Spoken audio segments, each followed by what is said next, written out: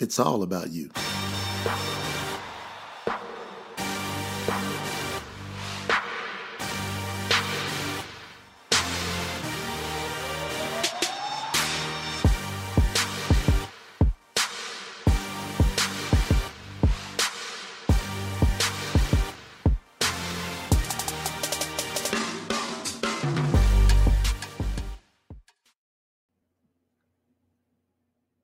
Hey, good morning and welcome to Breakthrough Walls. I'm Ken Walls and I'm your host.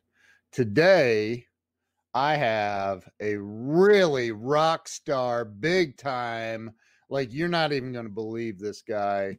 Jay Noland is on the show today and he's about to rock your world. I promise you. So stay with us. We'll be right back.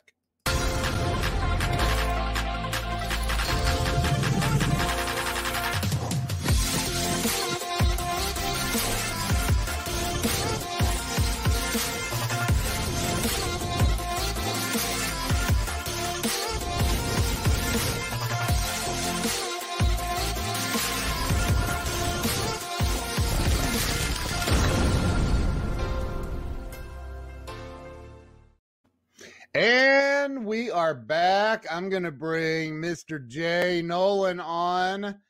Jay, welcome to the show. Hey, welcome, everyone. Hey, what's going on, Ken Walls? Breakthrough Walls. Breakthrough Walls, man. I can't believe I finally got you on here, man. It only took me 330 other interviews to get you on.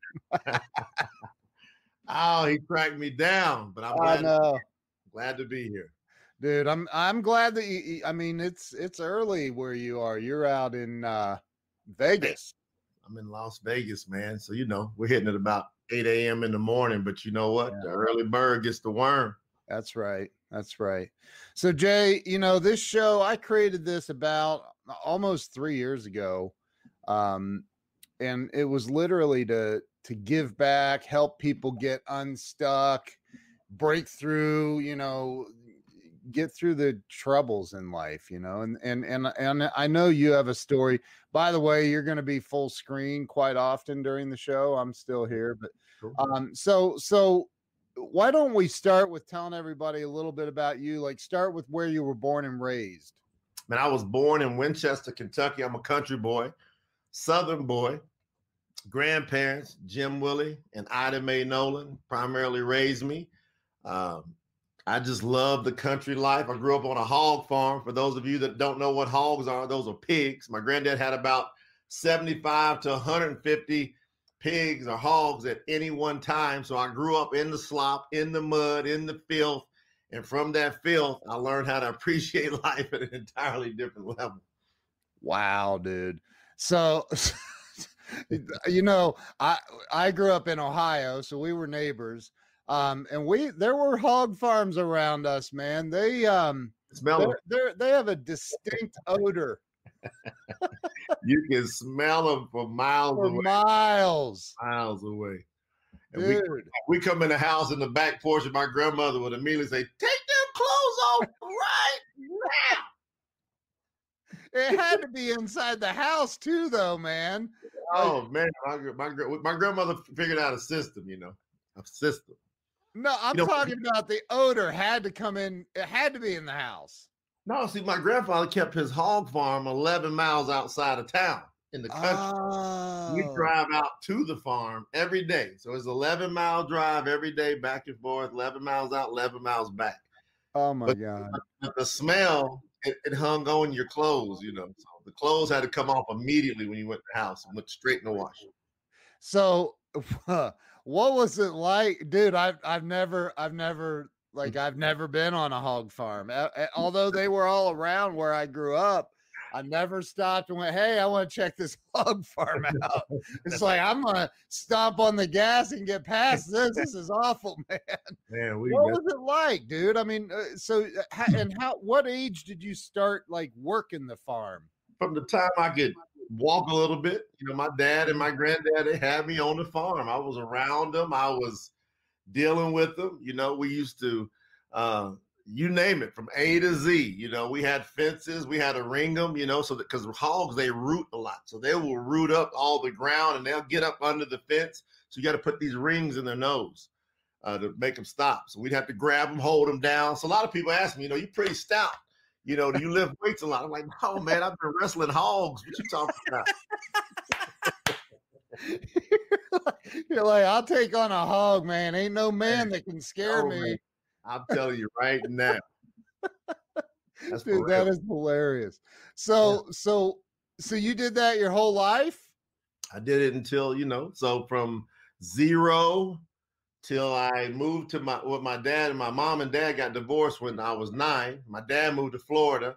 Around 15, 16, I moved to Florida with my dad. But every time I came back in the off, you know, in the summers, I worked with my grandfather on the farm. That's how we had to get back. What my grandfather would do is, from the time I can remember, he'd say, pick you out a sow. For those of you that don't know what a sow is a girl pig. Okay. He'd say, pick you out a sow. And then he'd say, come out, help out, contribute, you know, feed some slops to the hogs. And wait till I tell you that story. I don't know, it's going to turn into a hog story. Yeah. But we would go, you know, slop, by the way, is we go to all the grocery stores and get all the old groceries, everything that was outdated, that was spoiled. We go to a couple of restaurants, all the food that was discarded, and you take all of that and you put it in a bucket, mix it up with some water, and that's what the hogs eat. So for all you folks that for all you folks that eat pork, there you go. So anyway, dude, that's so nasty. I'm never eating bacon again. Hey, do you eat pork? No. No. Come on, dude. And then one day I thought about it and I said, hold on, wait a minute, you know, because a hog will eat anything. I mean, anything. Anyway, he said, pick you out a sow. The reason he said pick out a sow, because hogs, you know, they you know, once they grow, they get pregnant and they have pigs fast while they populate so fast. You know, you're talking about 90 to 120 days from the time they're pregnant, they're having pigs. What? Yeah. So he would let me get a girl pig, and then she would have, you know, 8, 10, 15 babies. And then I would pick out another sow and then take the rest of those when they got to about 40 or 50 pounds. We take them to the stock market, and my grandfather let me take that money to buy my school clothes. Wow. Yeah. Dude, I mean, those little baby piglets are cute, though. Love them, you know. Hey, you want to talk about a trip? If the sow has the hogs, like, because sometimes, you know, you kind of gauge when they're going to have them, so you get them in the pen. Sometimes they'll have them out in the field. So if they have the pigs out in the field, we've got a situation in 3 or 4 circumstances, because we've got to get those pigs and that sow back into the crib where they won't get trampled or eaten up by the other hogs. So what we'd have to do, and a mother sow with those, they will tear you up. So man, listen, we would have to go out. Kid, we never talked about this before. I know, this is crazy. I love this, man. There's everybody. The comments are going crazy, man. People love this story, dude. I mean, I'm telling you how I got fast, how I got strong, how I got mentally strong, how I break through walls. And I literally broke through some walls getting away from hogs before. They chase you? They'll kill you. What? If they cut you just a little bit, you know, there's a lot of folks. If you ever see those gangster movies, where do they put the bodies? In the hog pen. Because nothing is left. Nothing. So if they cut you just a little bit, you know, it's going to be, they'll kill you. So you got to figure out how to get away quick. So my granddad, you know, he said, listen, that's sow. Hey, look, hey, boy. He talking like that. Hey, boy, that's sow. She done have 15 pigs down in the hollow, down there in the hollow. For those of you who don't know what a hollow is, it's kind of like down in a little crevice, you know, like the land goes down. That's the hollow. Oh, you know, they have 15 pigs down in the hollow. So I was like, okay, you know, he said, I knew what that meant. So he get a big old, big tin tub, and we go down and we sneak. And then my granddad would take an ear of corn, and then he would start. He'd get the sow. He go, here, sugar. He put some corn and kind of lead her away from the pigs while she's eating corn, and I'd have to sneak up behind on the backside. Oh my! And God. Here's the key. Here's how you get pigs not to squeal, because if they squeal, you're gonna get killed probably. Oh my God. You sneak up, and then you immediately grab their tail. So if you grab their tail, they'll stop squealing right then. They won't squeal. So you grab their tail, and then you pick them up, and they'll just go. So my granddad would be talking to the hog and then I'd run back and put one in the tub, and I'd go back and get another one, and I'd get 4 or 5, and all of a sudden she'd turn around, and then I'd have to pick that tub off and haul ass. Oh my God, dude. I'd be running with 4 or 5 little pigs to get away from her. My granddad would be sitting up on the other side laughing, say, "Run, boy, run." And I got away, man, every time because I'm here. Dude, so wow, man. That's insane. I've never talked to, I mean, I've known you for a few years, man. We've never talked about the hog farm.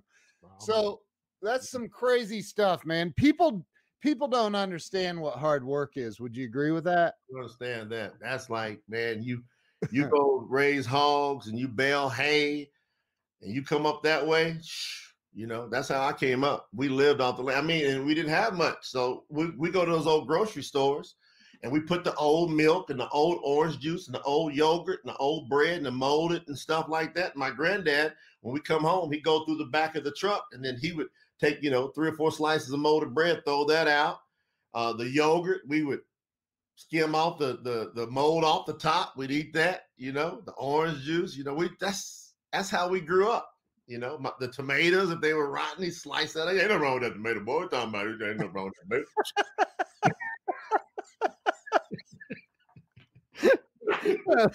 Ain't nothing wrong with that tomato, boy.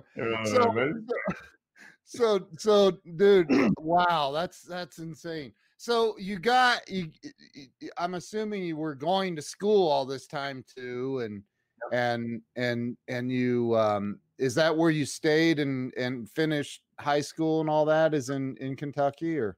No. So I elementary, junior high, first year and a half in Kentucky. Then I moved to Florida with my dad, Spring Hill, Florida, suburb town, about 35 miles north of Tampa. And then I finished my high school there.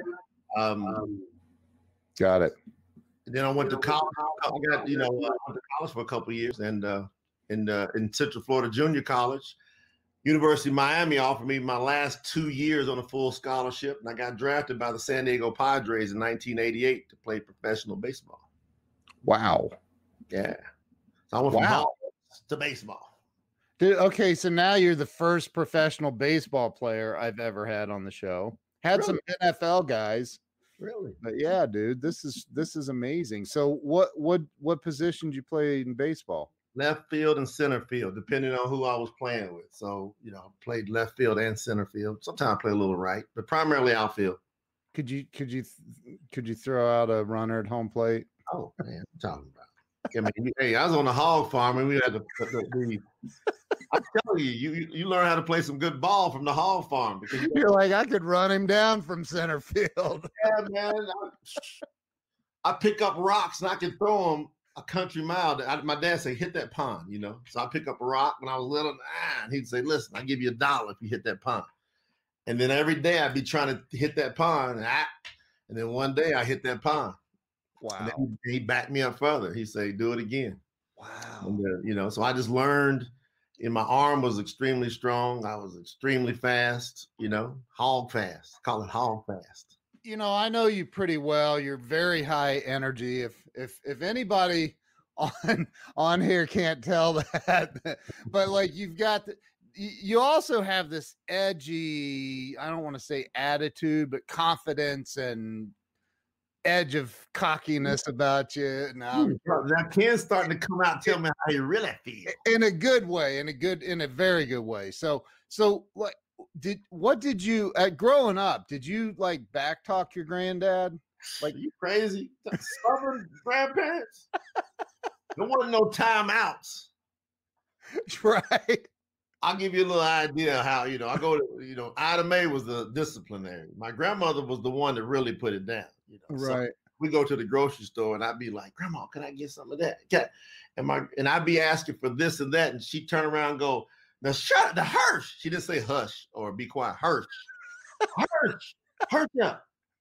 Hirsch. And then I finally be like asking for this and that. Because she tell me before we went in the store, listen, we're going in this store, boy, and don't you ask for nothing.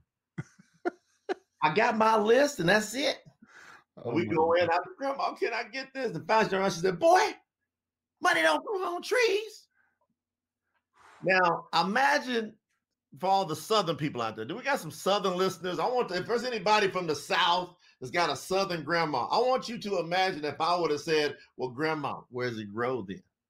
I want y'all to imagine if I would have got a timeout. No, I would have got knocked the hell out. Grandma believed in good old-fashioned ass whoopings, man. My grandmother tore me up. I'm pretty sure that today they would come pick her up, throw her in jail because she tore her up. It had to, man. You said, oh my God, that is so funny, man. So you didn't. I see these kids today, man, and I think, oh my God, I would be dead. They would have found a hog farm to get rid of my body. Did you get whoopings, kid? Oh my God. Come on, man. It's like weird to get whooping for people to whoop now. I got the switch. Did you get the switch? I got the switch. That was my grandma. Did she leave those two little leaves on the end of the what's the purpose of them two little leaves on the end? Take off all the leaves, leave two little ones. Man. Got me all choked up thinking about them ass whoopings. That is so funny, dude. So what's the purpose? so you got drafted by the San Diego Padres. Yeah. So you head to California, man. Yeah. So, 1988, Miami Hurricanes was my favorite school. It was like an absolute dream of mine to get drafted by the Miami Hurricanes. Get my national letterman. I was the first player, believe it or not, for the University of Miami baseball to get a full scholarship. They don't get full scholarship because they're a private school. Most people don't know that. Wow. So you have to subsidize. So I was the first player that got a full ride. And so I'm all like, man, absolutely pumped up, ready to go to Miami, my dream. Then I get drafted. And then San Diego says, here, you can have all this money. So imagine me being, I think I was 18 or 19 years old. You can have all this money, or you can continue to go to college and try to eat spaghetti 45 different ways. So I was like, man, I'm done. I figured I could always go back and finish it. Right. I never went back. Right. One of my biggest accomplishments is that I learned to be successful without a college degree. I know you can relate to that. And I've hired and I've had people work for me, a gang of people with all kinds of degrees. And I'm telling people all the time, the degree you really need is the degree in real life, things that work, stuff that's like capitalism, exchanging products and services for profit. Yeah. That's what really works. So you went out to San Diego. You played. How long did you play? I played 4 years in the Padres organization. We won 2 minor league championships, 1991, 1992. I won 2 back-to-back stolen base championships. 1991, I stole 82 bases. So I was getting it, man, out of 103 attempts. So that's about 80%. I'm always proud of that because Ricky Henderson, the greatest of all time, is 63%. So that year. Wow. So I ended up, and then 1992, after I won my second stolen base championship, I was going to the major leagues the next year. Then I freaked out all of my family because I was the first professional athlete out of Winchester and out of Spring Hill. And so I was in the newspapers pretty much every day. Wow. Following me. And then I said, no, I'm going to quit. I'm going to go find out why I'm really here. So I went on a big, deep spiritual journey, and I took an entire year off. Of baseball. Yeah, to go right when I was going to major leagues to go find myself. Wow. And did you go back? Yeah, I went back after a year. I thought I wasn't going to go back because I was wanting to find myself. And so as I was digging spiritually, emotionally, mentally, my mom, dude, I'm going to trip you out with this. Now I'm about to go to major leagues. So all of my boys, they're like, hey, all right, here we go. We come up together So Bruce Bochy, if anybody knows that name, He just retired as the manager of the San Francisco Giants, won 3 World Series. He's going into the Hall of Fame. He was my manager. Wow. So he's going to the major league. So we just won back-to-back championships. He's going up, and most of that team is going up to the major league. Wow. I just had to quit. And so everybody's freaking out. So I went on this deep spiritual journey. And that journey taught me the foundation of how to think for myself and how to decide of, okay, if I'm going to believe something, am I going to believe what somebody else is telling me to believe, my influences from my grandparents, my parents, or am I going to believe based upon my own thoughts? And I'm telling you, that was one of the greatest things I've ever done. After I got to the point where I felt okay. And here's where it took me to, Ken. It took me to, I'm done caring about what everybody else thinks. I'm done living for everybody else's expectations. As a matter of fact, during that year, my mother used to cry almost every day because I went and stayed with my mother for a little bit, and I got a job at Stanley Steamer cleaning carpets. Dude, hold it. You gave up professional baseball to clean carpets? One of my most prideful moments ever. Every time I see a yellow truck go by, I go, man, that's the bomb right there. I love that because that experience, man, I'm going to tell you. And this is what you're talking about. Yeah. See, I went and they hired me. They said, now, you're a professional. Mate, what are you doing? I said, I got to find myself, and I need to make some money while I'm finding myself. So I went to clean carpets. And so I started off as an assistant. And then the guy goes, look, you see this bottle of spot remover? He goes, your job as an assistant is to keep the hose moving from the crew chief. Just keep him moving, keep him going through the house, go chip all the furniture, make sure, people's furniture don't stain. But when you get a little away where he can get out the door, you go grab the owner of the house, find a spot, and see if you can sell a spot remover. And so he was telling this to all the assistants every day. So when I would go out, Ken, I made it a point to sell those spot removers. And I sold more spot removers than anybody in the nation. Wow. And so after just 3 months, they offered me my own truck. So I became a crew chief. Wow. And dude, in about 3 months from then, I was doing more add-on sales than anybody in the entire nation of Stanley Steamer. They're like, we got to make him the CEO, man. He knows. I go in a house on a $49 job or $99. I come out with about $400 or $500. I'd add on some. I get 2 or 3 rooms, get your couch. I sell you a guaranteed plan. And I come out and I'd be like, hey, I just did some more volume, because the guy, I'd always hear the manager of the headquarters going, well, who's going to do some volume today? So I got good at it. I said, oh, this guy loves volume. I said, I just got me some more volume. And that started ringing, man. And see, what's the point of the story? Hold it. I got to go back. Let's, before we get to the point of the story, because I get the point of the story, but before we get there, I want to remind everybody that Jay was playing for the freaking San Diego Padres, going up from the minor league team into the major leagues, and said, hold on, before we do that, I need to go clean me some carpets. We call it sucking rugs, baby. I had to go suck some rugs. Dude, okay, so the point of the story is I had a guy that owned the #1 restaurant in Yuma, Arizona. This guy named Todd. When I first got drafted by the San Diego Padres, I go in his restaurant and we would eat. He kind of took a liking to me. And then after one day, he said, hey, you want to go out, drive out in the desert with me? I got these greyhounds that I rehab.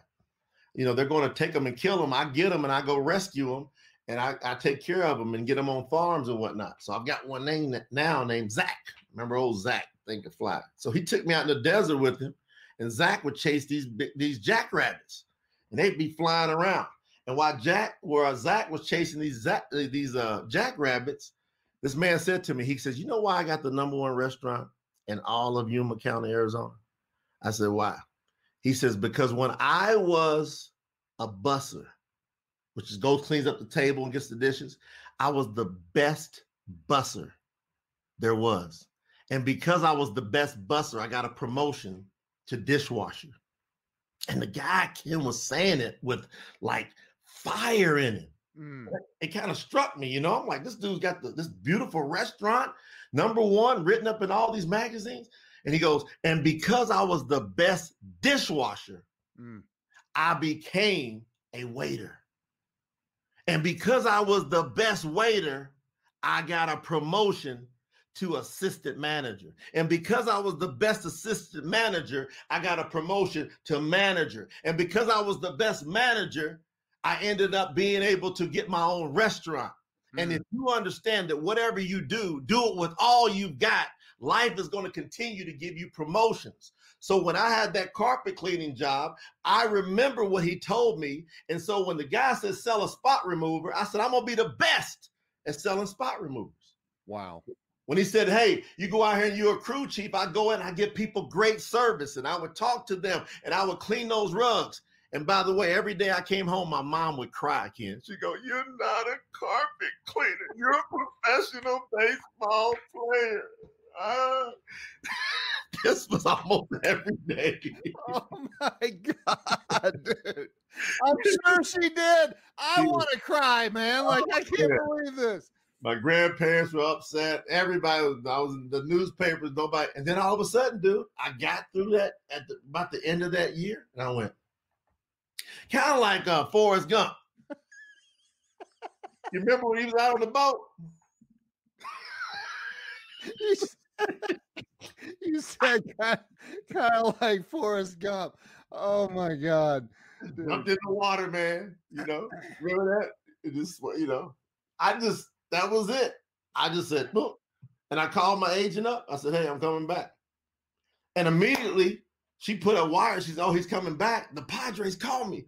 Said, all right, man, listen, we're going to get you out here. But there was like, I think there was like a month left in the season. Like, we're going to get you out. We'll get you to Vegas, AAA. Go out to show what you got. We'll call you up. And I was like, I'm not coming back to the Padres. They're like, what are you talking about? I said, I'm not coming back to the Padres. They said, why? I said, I want a different environment. And they were like, but we have your rights. They said, the only way that you can relinquish your rights, you have to set out a complete year. I said, all right. So called my dad up, said, Dad, I'm coming back down to stay with you to work out in Florida until the year ends and I become a free agent. And I told one of my close friends, he had got traded to the Colorado Rockies, and it was their first inaugural year in 1993. His name is Jay Gaynor. Y'all can look him up. He's one, I think, of like 13 players that his first pitch, first at bat, home run. They got his bat in the Hall of Fame. His first pitch, first at bat, home run. So I called Jay up. I said, Jay, how's the Rockies? How's the organization? He said, man, you know, I love it over here, you know. And I said, you know, I'm gonna be a free agent. I'm not going back. He says, you ain't going back? I'm like, nope. I said, why don't you just put a word in and I'm gonna tell my agent. He goes, dude, they're gonna grab you like fast. So my agent, I said, I want to go play with the Rockies with my boy Jay. They signed me to the deal, and I had my best year ever in 1994. I was hitting like 400, man, for like.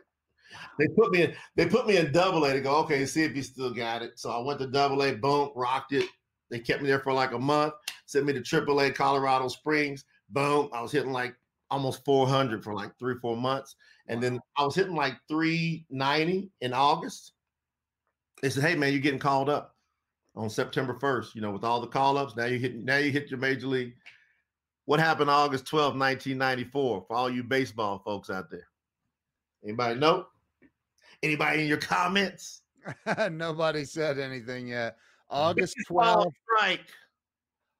I'm having my greatest year. I'm killing it here. Hey, September 1st, you're going up. August 12th, baseball strike. Oh, dude, that's right. So, and I'm like, oh, that's going to be a little short-term thing. It ended up going, this is the first time ever a World Series hasn't happened.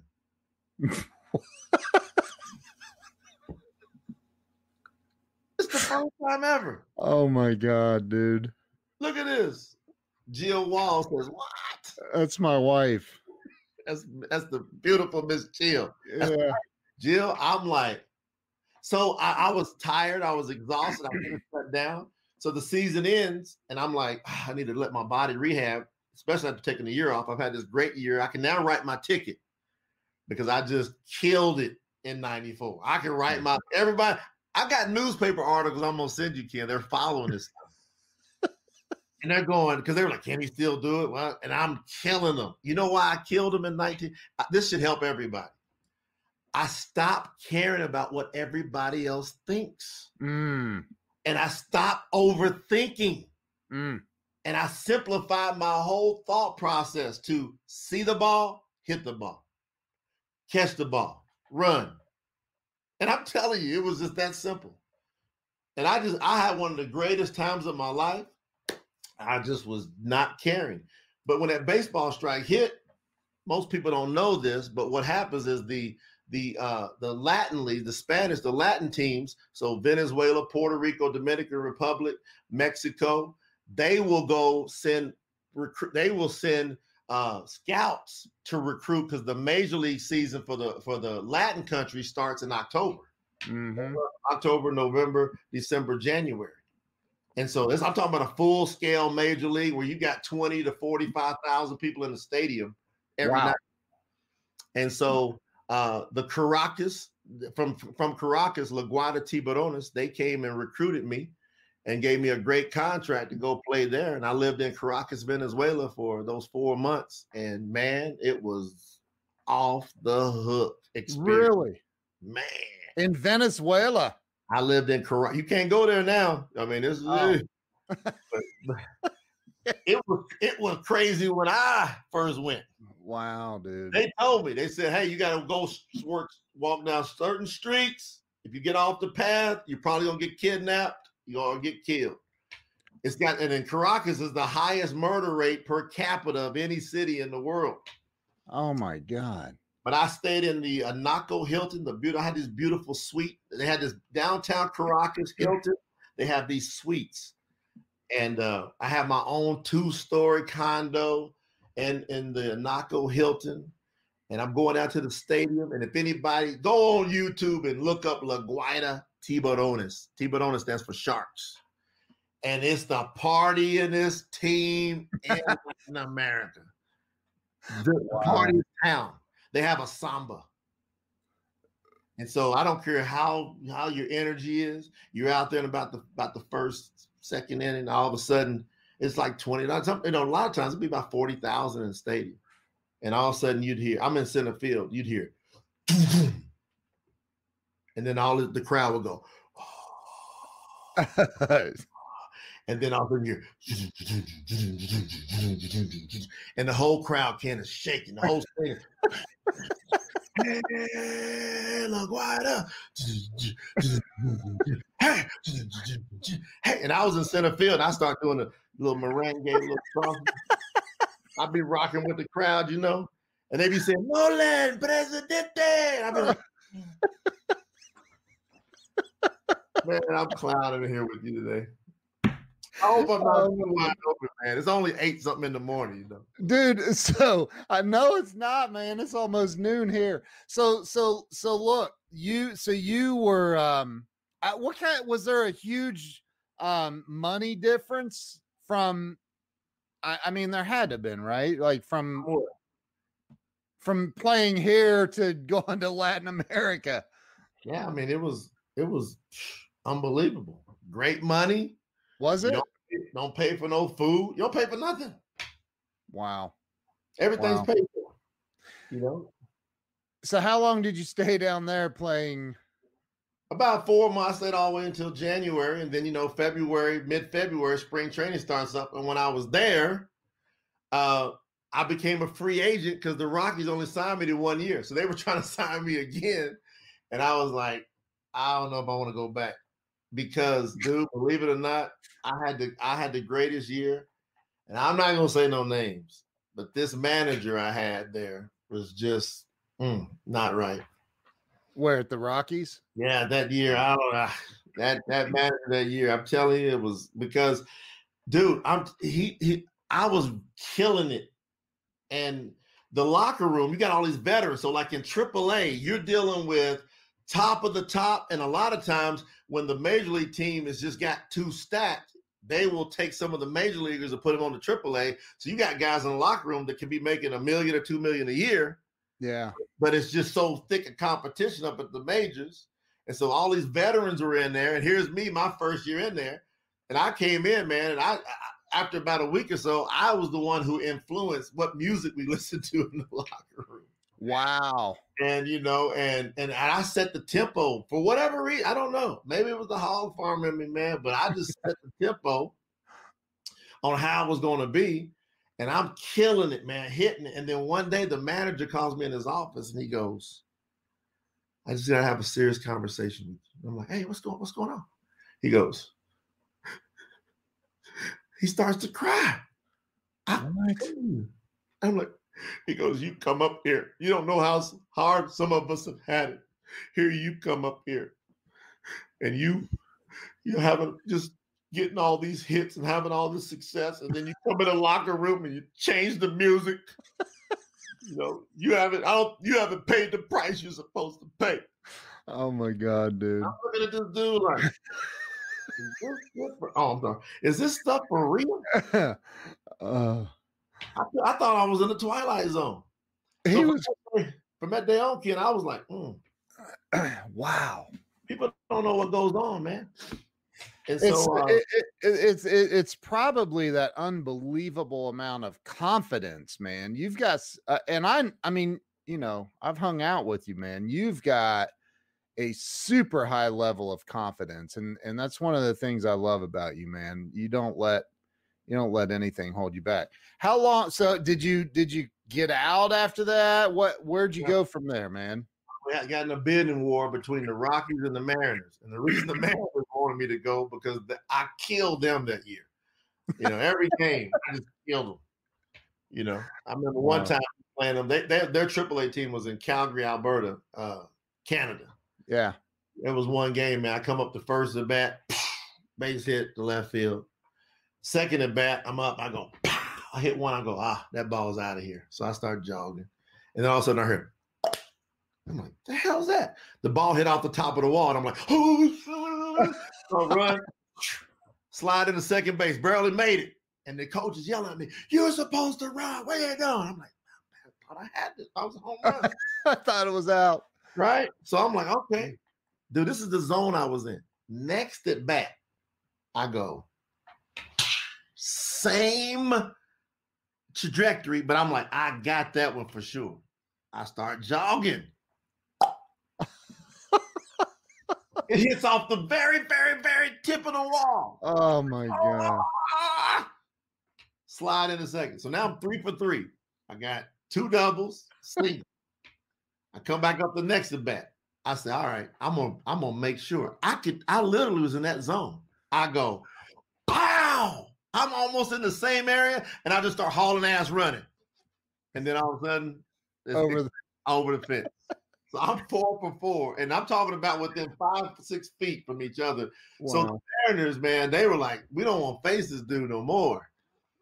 Wow. So I signed my major league invite contract with the Mariners. And so 1995, I'm going to major league camp. Going to be playing next to Ken Griffey Jr. Wow. You know, I'm about to do my thing. And so the baseball strike in 95 was still going on through spring training. Oh my gosh. So they came to us and said, do you want to cross the line? They offered us all this money to cross the picket line. Yeah. I said, there's no way I'm going to be called a scab ever. I said, my son will never know that his dad. I said, nope. So I just decided to go down and stay at AAA till they worked it out. So it was about a month before they worked it out. I'm hitting 370 my first month in Tacoma in AAA. Jeez. And then you see that scar right there, right here. That scar right there, right there. That was it. I felt something twinge in my arm. I went in, had to have season-ending elbow surgery. So I was a little depressed then. And, hold it, you got depressed? Yeah, man. I had to go see a psychologist, everything. Wow. I was taking Zoloft. They put me on antidepressants. I was gone. So when that happens, so okay, so you weren't in the majors, you were still in the minors for the major league. I'm on a major league contract, invite contract. Okay. But I opted to go to AAA, not to cross the line. But you like, even at AAA, don't you get paid? Yeah, you get paid pretty good money there. Yeah. Finally, making some good money. So when you get injured, what happens to your pay? They'll give you like workers' comp, and for a little bit, that's it. You're done. Done. Were you done then? Were you out? I couldn't. They told me it was going to be a year minimum rehab. So I'm like, and so then that's when a good friend of mine, showed me how about direct sales and marketing and whatnot. And I came in and I started learning about how to build my own business. Yeah. And after my year of rehab, my elbow actually got stronger. So then all these teams were coming back after me. And I was like, do I want to go back and play and have this happen to me where if I get injured, I'm done? Or do I need to start learning how to build residual income? Do I needing to learn how to make money to where and controlling my own future, owning my own business? And so after a year, when I could have went back, I said, nope, not going back. I'm going to build my own business. And I took the exact mentality of being a professional athlete at the highest level. I mean, at the time on the road, my roommate, while they were working all that stuff out, was Alex Rodriguez. So he's my roomie on the road because that's when he was going up. He was 19 years old at the time, and just hit. You mean J-Lo's Alex Rod? A-Rod? Yeah, wow, my boy.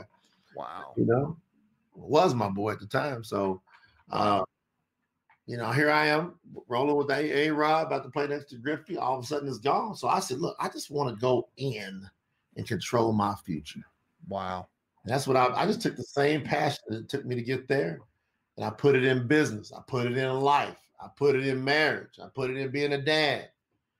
That's how I live. So, so you went from there, you got into the direct selling, dude.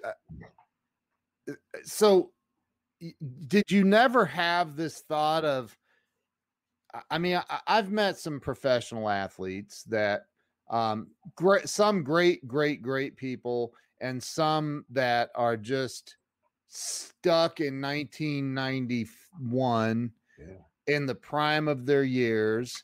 And they're still like, I was this, I was all that, and a bag of potato chips. And I and they're stuck there. And it's like, I know, man, that's impressive as hell. But what have you done for me lately? Right? Like, what are you doing with your life? And you don't live like that. Nope. Like, I've never even heard all these stories. Like, never. No. Because you don't talk about it. I don't talk about it. I just do life. But go ahead. No, so what happened? You got into the direct selling deal. Where did things go from there for you, man? Started building, learning how to create, get other people's efforts working, how to build teams. And it took me a while, man. Like, I struggled for a couple of years. Then I figured out how to do it. And that's the same thing in life. We figured out how to talk. We figured out how to walk. We figured out how to read, how to write. Whatever you put your mind to, you just have to decide, are you going to figure it out? Because everything can be figured out. And so this is what's crazy, because the discipline it takes to become a professional athlete is ridiculous. 1 in 500,000 kids that play baseball out in little leagues and high school ever even sign a professional baseball contract, let alone make it to the major leagues. 1 in 500,000. So the discipline, I've been around it. I've been in the thickest competition. I played with Mike Piazza and Pedro Martinez. We all came up together. Raul Mondes, you name all these big names. A lot of these guys you see in the Hall of Fame now, I played with and balled out with them toe to toe. And it's thick competition. You have to perform every day, and you have to learn. You either perform or you're out. And so that mentality, I just took it and put it into life. And so, Ken, I think what would be awesome, I'm kind of going out because I've been wanting to do this. Maybe you and I should collaborate on a course or something for ex-professional athletes and college athletes that have that shatter. And maybe we can help them get this mindset straight, because if they take the same mindset and put it into business, they're going to be successful. You know, I'm actually, you said Mike Piazza. That's hilarious. I'm friends with Mike Piazza's nephew, Tony. Yeah. Tell Tom, what's his name? Tommy? Tony. Yeah. And it's his nephew? They're over in Philly. Yeah. I say, Tony, call Mike and ask him has he ever thrown Jay Noland out? Ever. Has he? Never. I've been giving Mike all the time. We talking trash. I'm coming to the plate, and Mike, he's cool too. Like, what's up, Jay? Like, what's up? So, you ain't getting. He's like, I'm getting your ass today. I'm like, you ain't getting me. And I get him. You know, I got, honestly, dude, because I played a buddy of mine that was an anchor man at a TV station in West Virginia when I lived over in Charleston. He says, "Hey man, you wanna join this men's league baseball team?" And I was like 28, and I said, "Sure." He's like, "Yeah, it's just a bunch of older dudes that get together and play ball." And I get out there and we face the first team, and it's not a bunch of older dudes. It's a bunch of freaking AAA players that are and dude, I'm just gonna say this for anybody that's ever stepped up to the plate and have a 90-mile-an-hour fastball come at your head. Like 90 miles an hour, you watch it on TV and you're like, yeah, I did that when I played Little League. No, that's a 32-mile-an-hour fastball. We're talking like a 90-mile. It's like you don't even have time to think about it. And to be able to get into that level, man, like it takes so much freaking focus. It's crazy. They say it's like physiology, like physiology or something like that. Like not even like scientifically possible for the human brain to react that quick. It's not. They say it's not. They said it's not really scientifically possible to be able to react.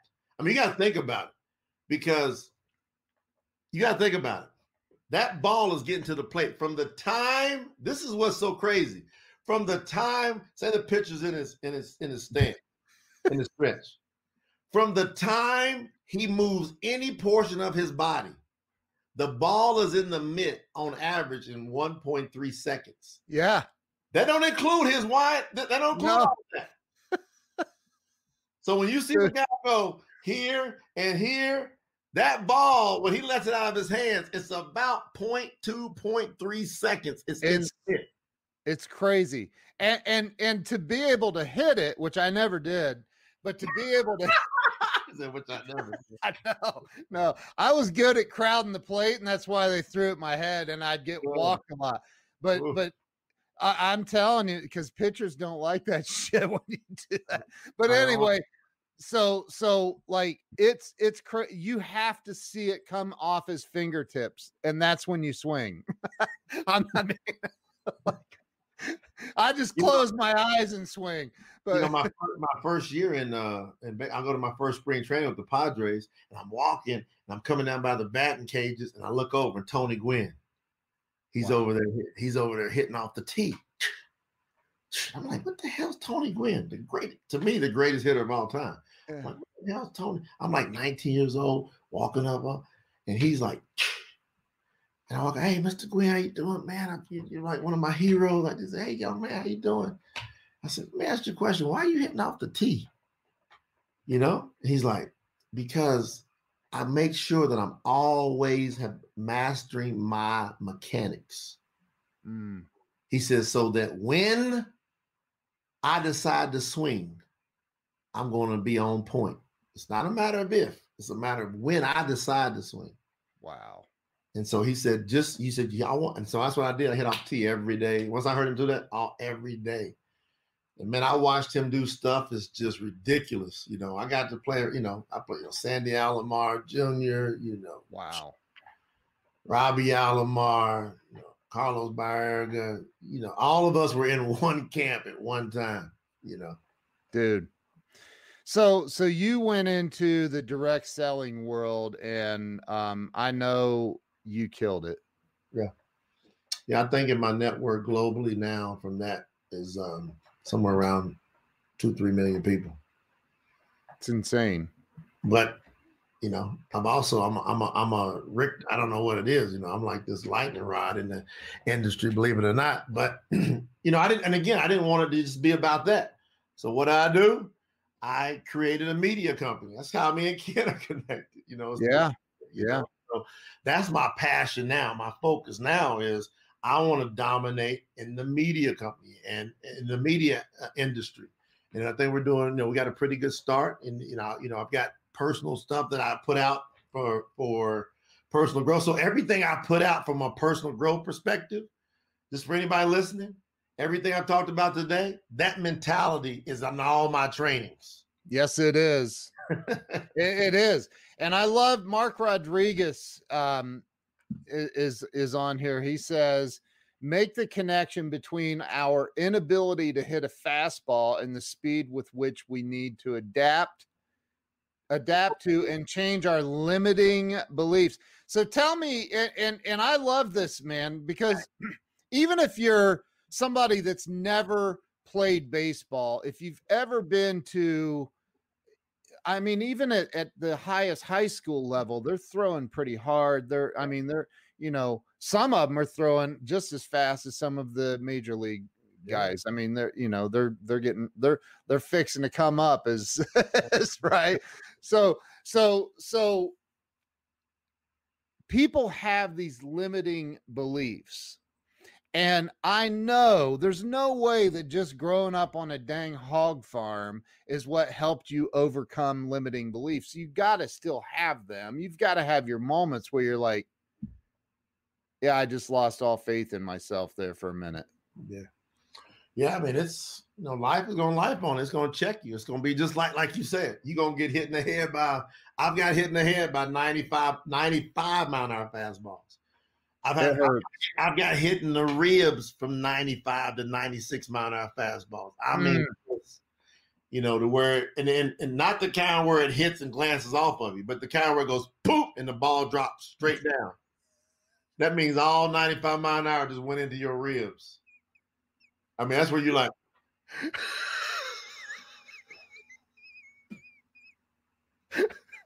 you can't even talk for ever. It takes you forever to talk.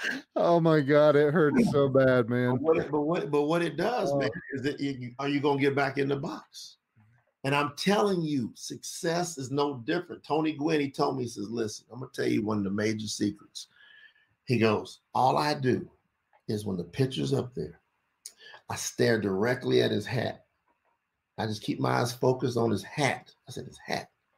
And he goes, now, as soon as he makes his first movement, just so my eyes don't get too lazy, he goes, as soon as he makes his first movement, I then immediately picture an imaginary box. So if he's right-handed, I'm going to picture an imaginary box where I think the ball is going to come through. God. He goes, I go from this hat, and then I look over, and I'm looking, if it's left-handed or right-handed, I'm looking to see where that ball is going to come through. And he told me this, Ken, and it changed everything. He goes, if look at this. He goes, if you do that fast enough, imaginary box, everything's going to slow down for you in slow motion. He goes, your eyes are miracles. He goes, and then eventually you'll get good at where it slows down to where you see those two fingers on the back of the ball, and that's a fastball. He goes, it'll slow down. If you see those two fingers on the side of the ball, that's a slider. If you see those two fingers on top of the ball, that's a curveball. If you see that ball choke back in the fingers, that's a changeup. Man. Come on, dude. And so that's how I got great at hitting. Dude.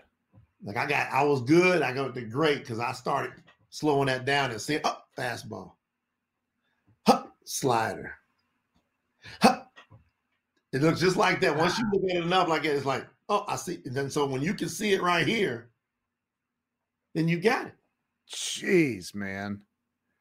And then you got to trust then all of a sudden you get into trusting your body. And most hitters, I can do a whole hitting instructional video, help a bunch of people. Most hitters, man, they, because here it's coming that way. So you want to step the way it's coming. You want to step towards it. Watch my head. And this is what people are doing in life. They're doing this. Life's coming at them. They're going. Now, when that head moves, that ball jumps. So your head has to be still while you step. Now, right now, y'all don't know it, but if you look a little bit up over here, I'm going to get it back. Camera's backwards.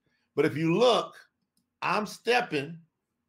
You see this a little bit, but my head's not moving. Why? Because I'm sitting back and I'm waiting for the ball to travel, and I'm going to react to it based on traveling, and I'm going to hit from a point of power, not weakness. So most people are jumping at life like most hitters jump at the ball, and you're going to miss it. Your eyes are going to jump. Your life is going to jump. But if you learn to step back and let that ball travel, and you're expecting a fastball, that means to hit great, you got to expect a 90+ mile an hour fastball every time. Wow. You cannot look for a curveball, because if it's a fastball, the ball's in the mitt. You can't adjust to it. But you can adjust to a curve, to a changeup, to a slider once you're expecting a fastball. So what does that mean in life and how I train? Expect for things to be great. Expect that things are going to go your way. Expect you're going to get that sale. Expect you're going to have a great relationship. Expect you're going to be a great parent. Now, if it throws you a curve, stay back and adjust. Wow. Dude, we should just end right there.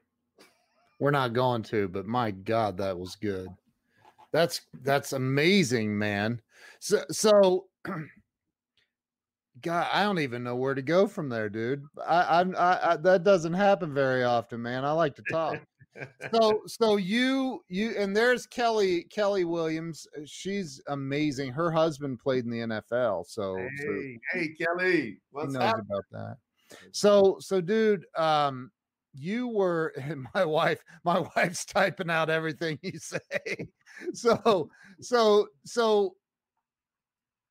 you did really, really well in direct selling, but I mean, I've been in you invited me to Vegas. What was that? 2 years ago? Yeah. April 2019. Yep. So I was out there for the Red event, and it was, dude, holy crap. I mean, you are the king of firing up a crowd, man. Like, you just got people fired up. It was incredible. And I got to hang out with you and your team and have dinner in that private room. It was awesome. And it was good. It was really good. Oh, yeah. So you recently you put out a book. Do you have a copy of your book with you, by the way? Yeah, right there. Look at that. 365 quotes to make you better. Dude. You know what that is? That's me self-coaching myself. Wow. Just like I'm doing here, as I'm talking to you, I continue and coaching me. So everything I say, I'm listening to it. Wow. And just like because you have to visualize. So I'm saying the words, I'm listening to it. And then I'm like, and I'm challenging me at the same time. I'm like, don't be talking trash that you ain't going to back up. That's right. So just like when I tell Mike Piazza, hey, I'm going to get this base. I'm about to steal or I'm about gone, So, you got to be willing to back it up. So what I did with this book is a very simple book. It's I get up every day and I coach myself. I'll say something out of my spirit from all of my past experiences. I'm 52 years old now.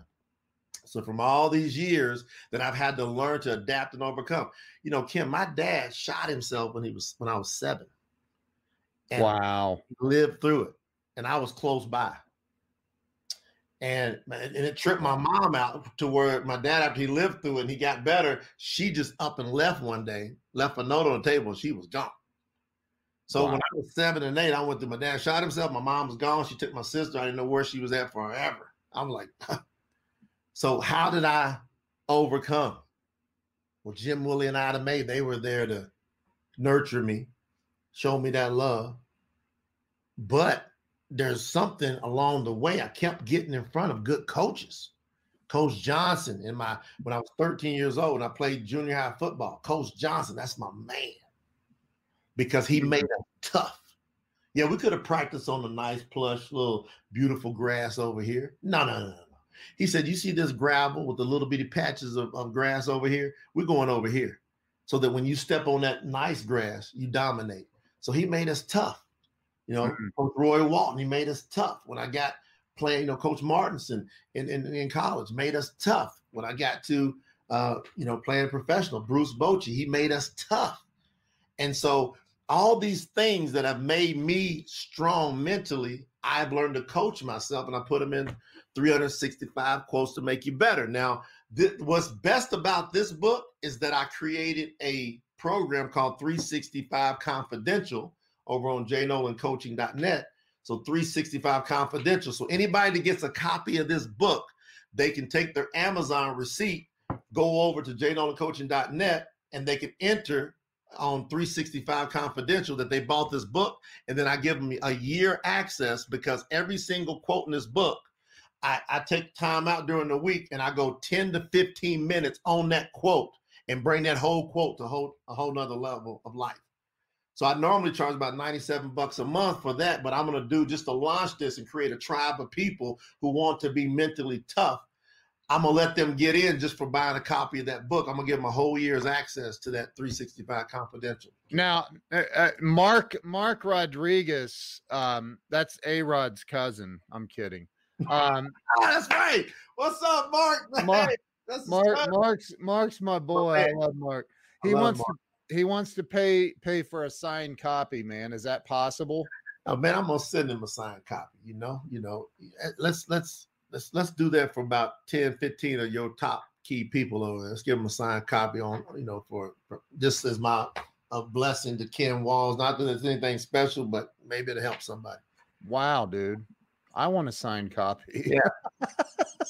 What I'll do is I'll send like 10, 15 signed copies to you, Ken, then you can get them out to your key people. Oh, that's awesome, dude. Wow. So yeah, look, everybody's saying I want to sign. There's you know her? That's my wifey, Lena. You know what I love about Lena besides everything? Yeah. She freaking worships the ground you walk on, man. I do the same for her. I know you do, man. You guys are you're just adorable, man. We back to back. That's my soulmate, and I'm sticking with it. I love it, man. I love it. So dude, I got, and we're a little bit over on time. That's okay. It's my show.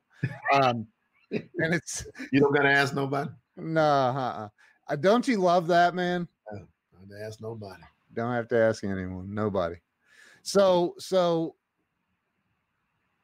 one of the questions I ask everybody when I didn't go to college. I didn't play professional sports. I didn't even graduate high school. My senior year, they said, you didn't get a biology credit in 10th grade. And I said, yeah, I hated that class, like stupid. And they're like, you got to have it to graduate though. And I'm like, well, that's even stupider. And so I walked out and never went back, but that was my senior year. And but I've employed a lot of college graduates and, I've That's great. Yeah. But dude, there was this time when my wife and I had just opened up our first office. About 6 or 8 months in, one of my employees walks into my office. Hey boss, there's some dude out in the parking lot looking in the windows of your SUV. And I'm like, well, bro, you're bigger than I am. Go tell him, get the hell out of here. And he's like, I would, but he's got it blocked with his tow truck. And I was like, oh no, that was a bad day, man. you cannot talk the repo man out of repoing your stuff, man. And so for anybody, you know, the last year, a lot of people have said, man, 2020 has been tough and blah, blah, blah, blah, blah. For me, 2020 has been absolutely amazing. I love 2020. It's awesome. I know. So for anybody though that's going through it and they're stuck, or maybe they're getting their electric cut off, or it's been cut off, or they're getting their car repoed, or they're worn out with ramen noodles and or whatever. Like, what do you say to them to help them? I mean, dude, the suicide rate is through the roof in the last 12 months, man. What do you say to somebody to help them overcome that mental stuff that's going on, help them get unstuck, man? Well, a person's got to make a choice. Do they want to continue or not? You know, I love the movie Castaway, Tom Hanks. By the way, if you look at that movie, his name is Chuck Noland. Yeah. Must be my cousin, you know. Yeah. But when they asked him after all those years on that island, he got back, he said, how in the hell did you do it? And I say this to myself pretty much weekly, if not a couple times a week. I remind myself of what he said. He says, I just kept breathing. Do you want to keep breathing or not? And what ends up happening is most people, they come to a point where they feel like it's hopeless. Now, if you want to at least if you want to keep breathing, if things could get better, I'm here to tell you things can get better, but you're going to have to get some tools. You're going to have to get around the right influences. Yeah. And so, like, for example, Ken, he's a coach. So you're going to have to get some coaching. You're going to have to get a coach as an influencer, somebody that can kind of nudge you the right way. You ain't that far off. Everything you got, everything that you need to be great is in you. It just has to be activated. So what I learned to do is I learned to figure out how to get around people that could push some buttons to activate me. And I got good enough at it to where I started creating activation things for people as well. So there's people out there, Ken. People just got to want to keep breathing. Once you decide I want to keep breathing, you immediately look for the right influence. And the right influence will get you the right tools. And if you're watching this and you got a person like Ken Walls, he's got the tools, man, to be able to help you, nudge you along. Ken's around great influences. I'm around him. He's around me. We know all these different people that we're getting connected with to where we can get you connected. Do you want to be in the tribe of the people that get right? You know, I got my club on Clubhouse called Get Right Club. Why? Because you can get right. Anything that's wrong, we can help you get right. And life is always available for those who want to be available to life. So I'm here to tell you, if I can do it, if I can overcome the devastation of my dad shooting himself next to me sitting there looking through that hospital window, through that glass window, and seeing him all stitched up, and me having that bottled up into me all those years. And I'm talking about just about 4 years ago in my house, I said to my dad, finally, Dad, why did you want to leave me? And my dad puts his head down, Ken. He was just like, son, I was just dumb and stupid and trying to impress your mother. She was going to leave me. And maybe I thought that would make her stay with me. Wow. And that's when I realized everybody is just simply working with the tools that they've got to work with. That's it. And if you get tapped into what you need, then we will get all that released out of you and stop beating yourself up. Like I beat myself up for so many years, but I just kept breathing though. I didn't give up. I kept breathing. I kept looking for, and I got around some good coaches that would encourage me. And the next thing you know, bam. And guess what? I'm going through hell right now. Yeah. I'm going through hell right now. Yeah. I got some of the craziest situations you could ever imagine on my life right now. But guess what? I'm going to keep breathing. I'm going to keep applying everything I've learned, because on the other side of them tough things is the great things. Every time. There's not one time that something great is not on the other side of the tough thing. And the tougher the thing is, the greater the other side is. Amen, dude. So so now that's why I created Motivate XP. MOTIVE, the number 8 XP. Go to motivateXP.com.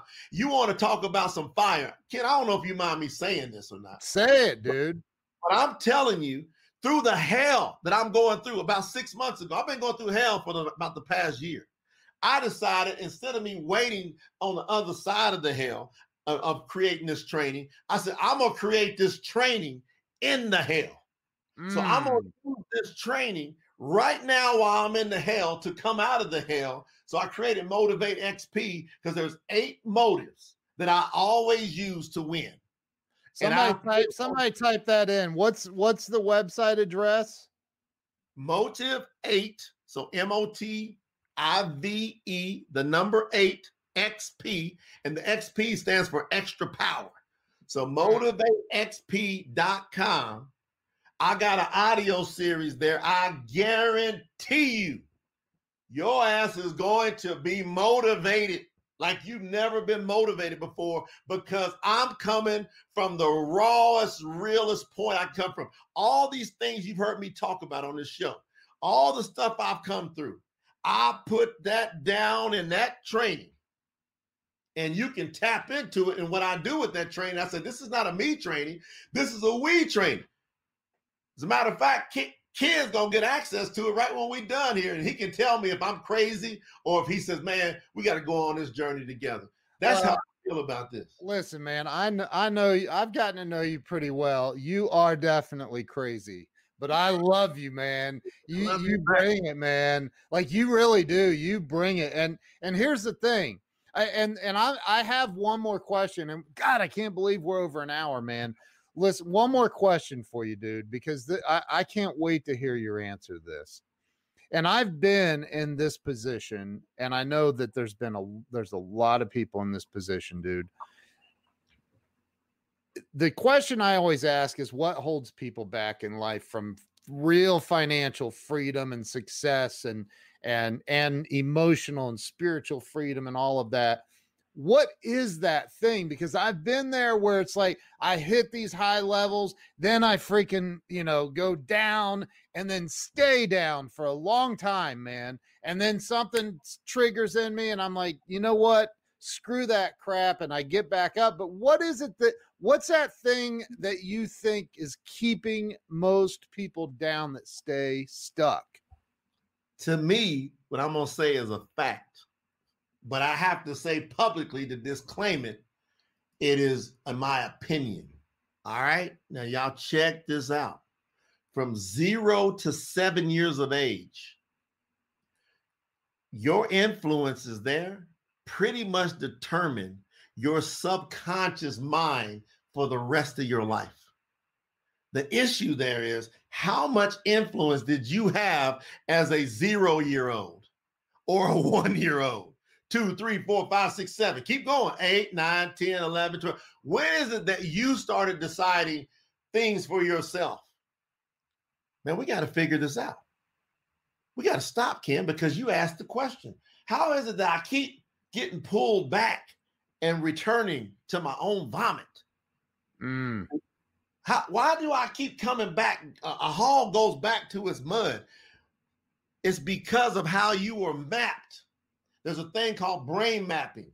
I created an entire, I'm talking about powerhouse technology sound frequency system to deal with just that. And Ken is helping me. Before I got on here with you, I put my headphones on and I listen to my confidence tones. And it's more or less to elevate. Why?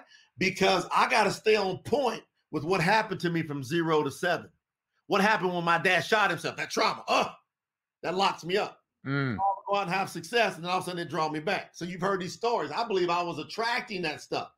I believe I attracted this injury. Wow. I believe I attracted that strike. See? Wow. I believe I attracted, the certain car wrecks that I've been in, bad. And so here's what happens. It's because of that mapping, who was influencing you. So if we can get you properly remapped, there's brain waves. You got billions of these neurons in your brain, and they got coded. And what happens is your conscious mind is the gatekeeper. Your subconscious mind is what's running you. And they have to be in harmony. But the key is the subconscious mind, if it's got negative influences, no matter how much positive consciously you try to pump into it, it doesn't accept it. It only massages you a little bit because it says, this is not harmonious with me. I learned from 0 to 7 to be afraid, to have low self-esteem, to be unsure of myself, to not be successful. I got in school and they reinforced that. They didn't teach me nothing about how to be successful. So now you're trying to consciously grab books like this, The Law of Success, Think and Grow Rich. You're trying to listen, reading How to Win Friends and Influence People, but you're not dealing with the subconscious mind. So what with the subconscious mind? Well, this will, if you repeat it, and I'm talking about relentlessly repeat it, but what ends up happening for most people is their conscious mind hijacks them, and then they get discouraged. So how do we get past the gatekeeper? In my opinion, is through sound frequencies. And so I created confidencetones.com because I've got all the different frequencies coded now, all based, everything I've told you, Ken. I'm now creating tools and systems and aligning myself with people like you. This is on purpose. I am connected to the hip, no matter what, with Ken Walls, because he's got the greatest heart. He's got the greatest intentions, and he's going to only bring value. So I'm gonna create tools, and I'm going to connect with people like Ken Walls and people that he is connected to so that we can make sure that our subconscious mind is working in harmony with our conscious mind. Now, once we get past the gatekeeper, then the subconscious mind tells the conscious mind, all right, I'm cool with you now. That positive stuff, bring it in here. Let's roll. So that's my opinion. Jeez, dude. Wow. I think a lot of people are digging your opinion, by the way. Wow. Confidencetones.com. Get your brain back to a positive stage. And I'm on that too. I just started it yesterday. I can't say, I can say that I listened to it yesterday. Okay. I went through because I love the way that they're all 11 minutes and 11 seconds, 11. You did that I'm like, he did that on purpose. I know he did. And it's powerful stuff, man. You can feel it. I can feel it. I can feel it. And we guarantee it. We say use it for 30 days. You don't like it, don't even explain nothing to us. So give me my money back. I'm so confident now. I'm like, hey, look, man, I don't want to argue about this stuff. Just put them headphones on and come. My wife, she's like, no, baby, hey, this and that. I said, baby, you having problems sleeping? Put on the slumber tone. I got one called slumber tone. Yeah. She put the slumber tone on, and man, she'll normally get up about 7 o'clock. I look at the clock sometimes, it's about 8:30, 9 o'clock. She's like, why? Because Delta. Do you ever heard of REM sleep? Oh, yeah. Yeah. Delta. That's where you heal. That's where you replenish. Yeah. That's where you have longevity. And guess what percentage of the population ever goes into Delta sleep? Don't know. It's like minuscule because of the stress. It's so much stress. So I've got tones in there that specifically help put you into Delta. Wow. You watch how you feel afterwards. That's why, I could come right up this morning. I'm ready to go. Yeah. I put my head, I'm ready to go. Because last night, my wife been tricking me now. I'm trying to watch a little TV, and she put them tones on the side, and all of a sudden I'm like, and see, because I like to watch the TV and go to sleep. So then she can turn the TV off. She just kind of sticks the tones on the side. Wow. Dude, that's insane. Really It great. works, man. I know. So Jay Noland Coaching. I have, for anybody who wants to grab the book on Amazon, I posted the link. It's actually pinned on my personal feed, but I posted the link for everybody to go see or go pick up a copy of the book. Hold up the book again one more time, Jay. Oh, 365 quotes to make you better. that's it. Go get a copy of the book for real.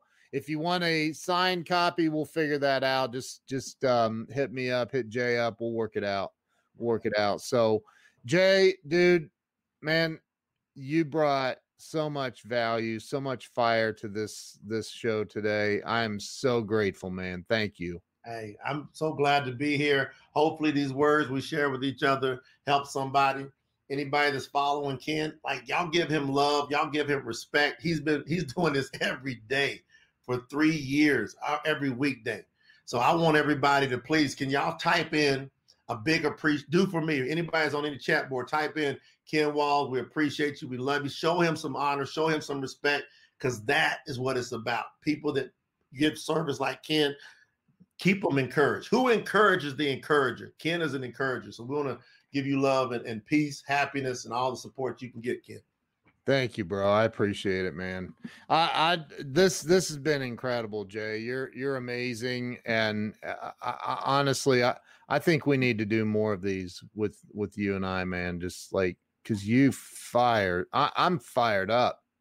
That's great. I mean, I am fired up. Mark Rodriguez a little bit ago said, "There's my wife. I love you too, babe."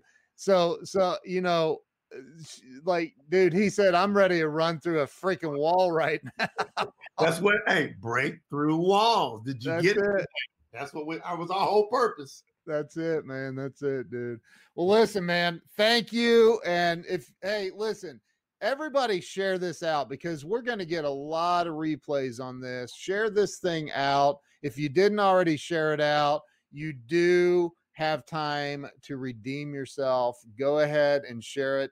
And if you don't share it, we'll probably publicly shame you in some form or fashion. I'm just kidding. No, we won't. Listen, man, you rock, dude. Thank you so much. I mean it. I don't know what else to say except for thank you. This has been absolutely brilliant. Awesome. Love all of you. I'm giving authentic, true love to everybody that hears this. Hey, somehow or another, I'm a lightning bolt in this world. And I don't know why, but I know one thing. I'm going to be real. You can't buy me. You can't manipulate me. I won't do anything for money first. I want the best for everybody out there, and I want the best for you. And my man, Ken, you deserve all the best. Love all of you. Love you, bro. Thank you, guys. Thank you to everybody. And we will see you all later. Jay, don't hang up on me. I'm going to end this, though. Thank you, guys. Have an amazing day. Catch us on Clubhouse, too. Clubhouse, baby. That's it. We'll see you guys.